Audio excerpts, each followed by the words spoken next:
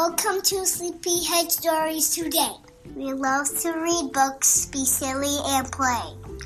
Me and my mommy are here every week to read you great stories that all are unique. Join us at bedtime, or bath time, or breakfast.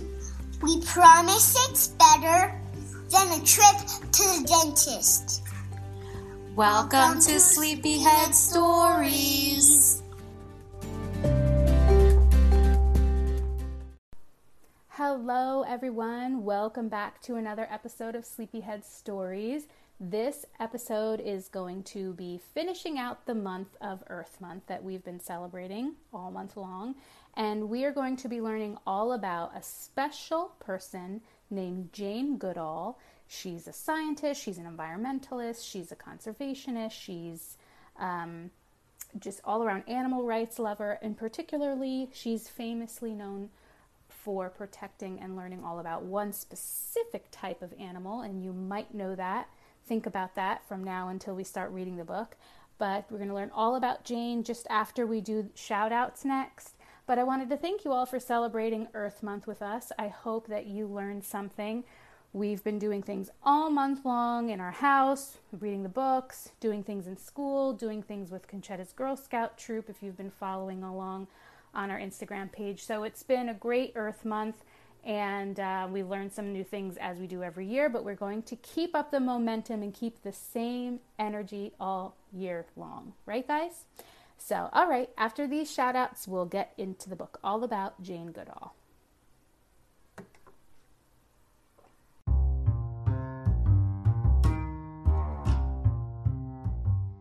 Shout out time! Shout out time! Guys, today's shout out is to a little girl, Emily! And how old is Emily? 8. And where's she from? United Kingdom! Yes, and what town in the United Kingdom, you remember? UK! Dad, yes. She's from Hampshire, we say in the U.S. I think they pronounce it Hampshire in England. And Emily's favorite book is what? Couch Potato! Couch Potato by Jory John. We love those books. Ooh, are you okay? Conchetta got so excited she fell off her chair. Right on Diana. I know, on the dog. God, Emily, thank you for reaching out to us. We see how excited we get from the shout-outs. Oh, the dog left. Don't leave us. Take me with you. The dog said, I'm out of here. They're crazy. Take me, man. Emily, thank you for listening. Thank you. All right, guys.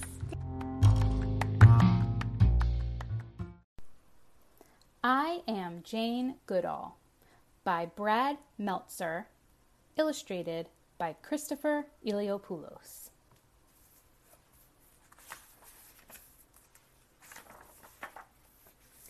I am Jane Goodall. On my first birthday, my father bought me a cuddly toy chimpanzee named Jubilee. Jubilee, meet Jane. I love Jubilee. I mean it. Loved. I used to carry Jubilee with me everywhere.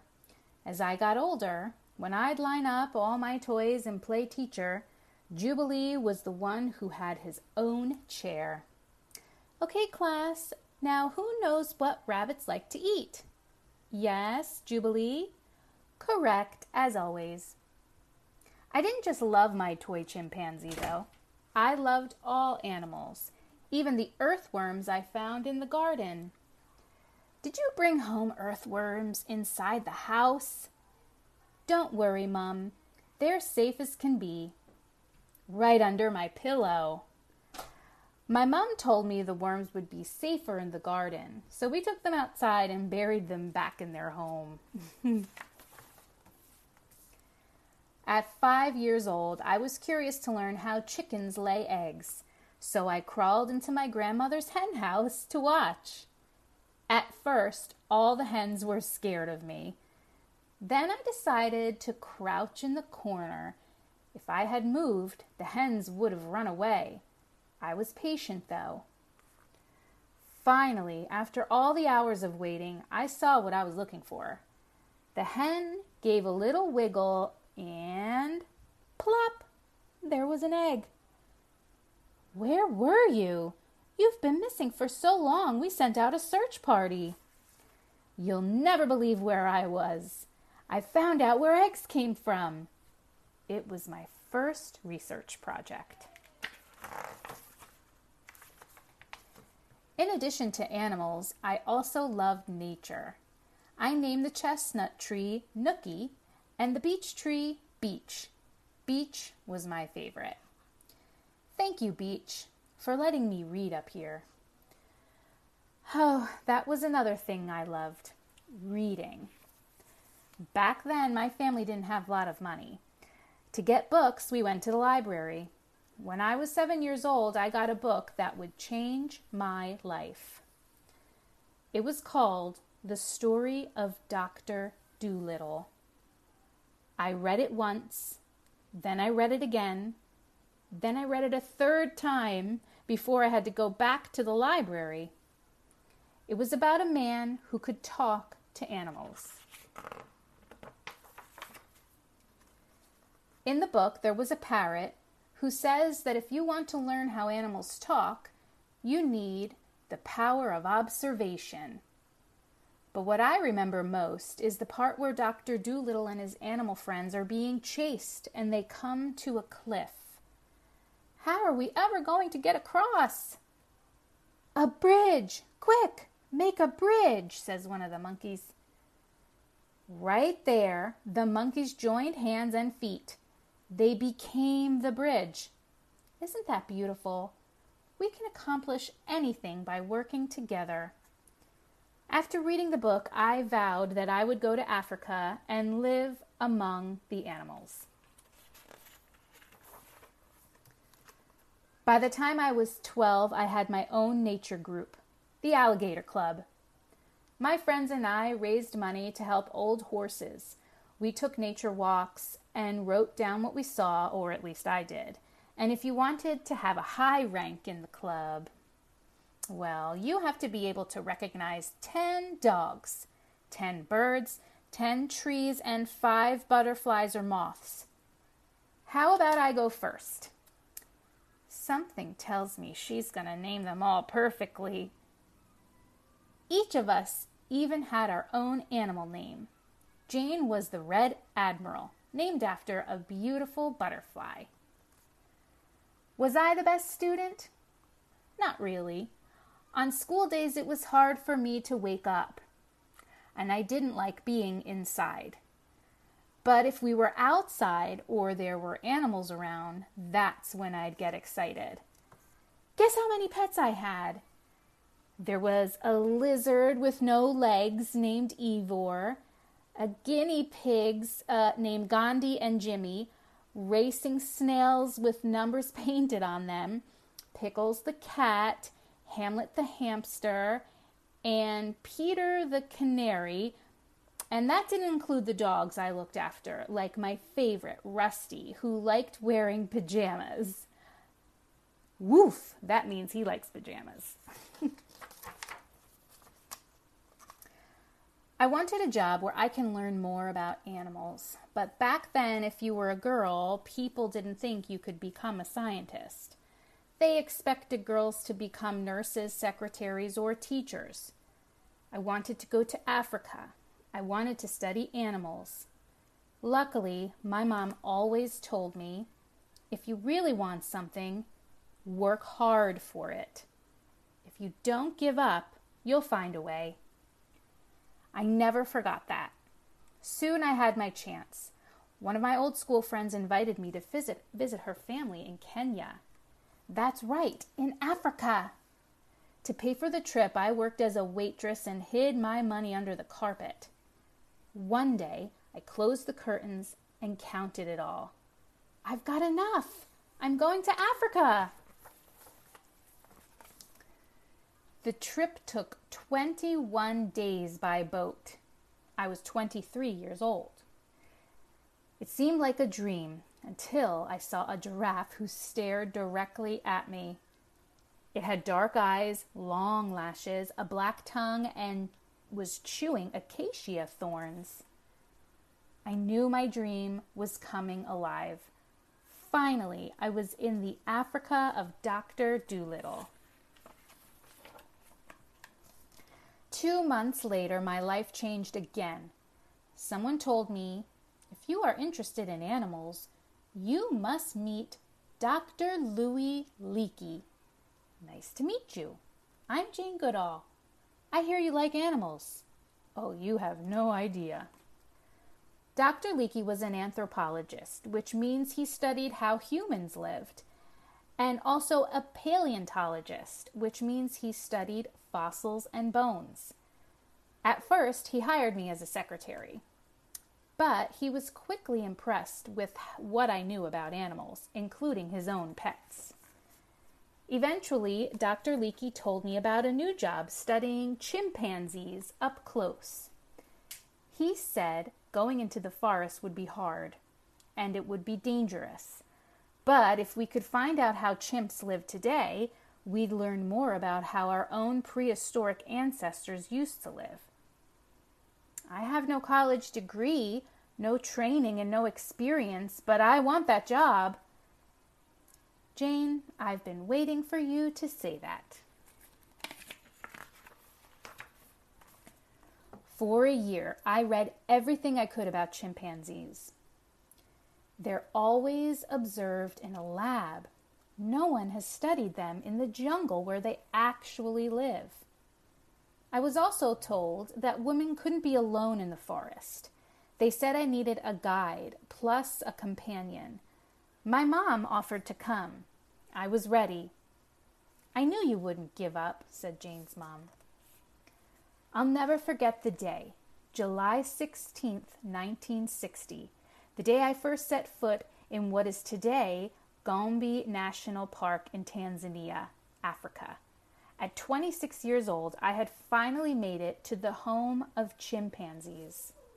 It was a place that would change my life. During one of my first explorations, we saw two chimpanzees eating in a tall tree. They noticed us and ran away. They're scared of us. The next day, we didn't see any chimps. There were no chimps the day after that either. For months, I'd tried to get close, but they kept running away. Then I started going alone, just me. I'd go into the high area called the peak and look down with my binoculars. This was my secret. Be patient. Learn about how they lived. Slowly move closer and closer. In time, I saw that chimpanzees would hang out in groups of 6 or fewer. The female chimps would be with the children. The male chimps would be with another one. They weren't mindless animals. This was a community. Still, it took nearly a year before I could get within 100 yards of the chimpanzees. One day, I came back to camp and found out that one of the male chimpanzees took our food, including your bananas. Fantastic! That means they're not scared of me now. I bet he'll be back tomorrow. The next day I waited and waited, and there were no chimpanzees in sight. Then, at 4 p.m., I heard a rustling noise by my tent. It was the large male chimpanzee with a thick beard. David Graybeard. That was the name I gave him. Back then, people told me there was a certain way to study animals, and that I shouldn't give the chimpanzees any names. They said animals were supposed to have numbers, not names. Why? They thought animals didn't have personalities or emotions, I guess. They thought that if we gave them names, we'd start pretending they were like us. But that's what no one realized. They were like us. That day, David Graybeard took my nuts and my bananas. 1 month later, he took one from my hand. Even later, out in the forest, he slowly approached me and checked to see if I had a banana in my pocket. It was one of my proudest moments, having the other chimpanzees now understand that I wasn't a threat. I was their friend, and they were mine.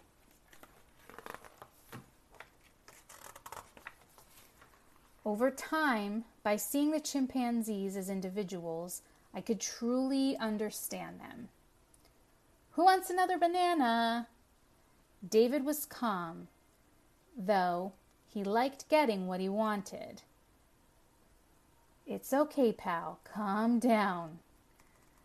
William was shy. Goliath was excited very easily. Old Flo was a strong mother, always bringing her daughter and son. As I watched, I learned one of the coolest things of all. One day, I saw David Graybeard stripping leaves from a twig, then sticking the twig into a termite mound. He wasn't just using the twig as a tool, he made that tool. Before that, scientists thought only humans could make tools. There was no doubt now that these animals were intelligent. Every night, I'd write in my journal about what I observed, and every day I saw the chimpanzees doing the same things we do. Holding hands, kissing, tickling, even patting their backs to reassure each other. The more I observed, the more I learned. Soon I had so much information I needed a tape recorder. Then I needed an assistant to help observe all the other chimpanzee families in the forest. 6 years later, what started with a notepad and binoculars became a full research center, and now I was the one in charge. Isn't it wonderful? Look what we can build together. Today, thanks to our work in Tanzania, the whole world knows that animals have their own personalities and complex relationships. In my life, people told me there was a certain way to do things, a certain way to study animals, a certain way that girls should behave. They told me to follow the rules. Instead, I followed my gut. In your life, it will be easy to see how others are different from you. But there's so much more to gain if you instead see how alike we all are. All of us, all living things, share so much. We have so many things in common. When we realize that and look out for each other, that's the most beautiful way to live together. Today, Dr. Goodall's work has grown, reminding people everywhere we all share this earth every day. When we protect the planet, we protect each other. Even now, along with the Jane Goodall Institute, she's working to save endangered species, including her beloved chimpanzees, while also taking care of our environment. With more than 150,000 groups of young people in 130 plus countries, the Roots and Shoots Network connects youth of all ages who share a desire to create a better world. Give them a call. You can become an environmentalist too. That's the Roots and Shoots Network. Want to work with animals one day too? Watch your favorite animals and see what they do. Make notes. Read books about them. They're so much like us. I am Jane Goodall, and I see so much that we have in common. Watch, observe, be patient. It'll teach you this. We don't own this earth. We share it. Listen to the feelings in your heart.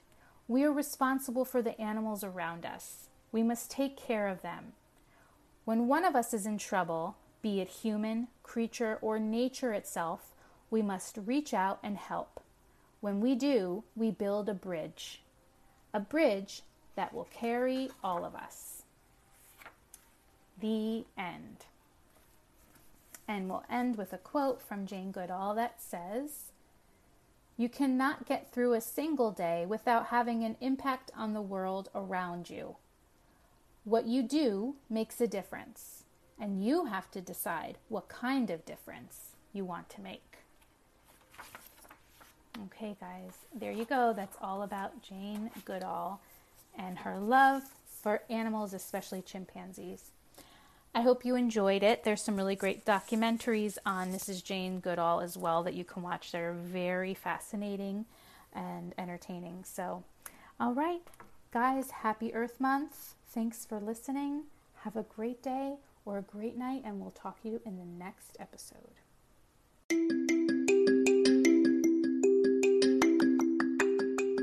Thank you for listening to Sleepyhead Stories. Yes, guys, thank you for listening to this episode of Sleepyhead Stories. Please keep sending in your shout-outs, and remember to subscribe to this podcast so you get notifications every time we release a new episode. Please do. Please do it.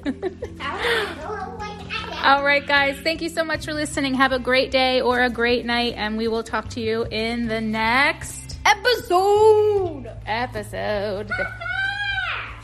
High five.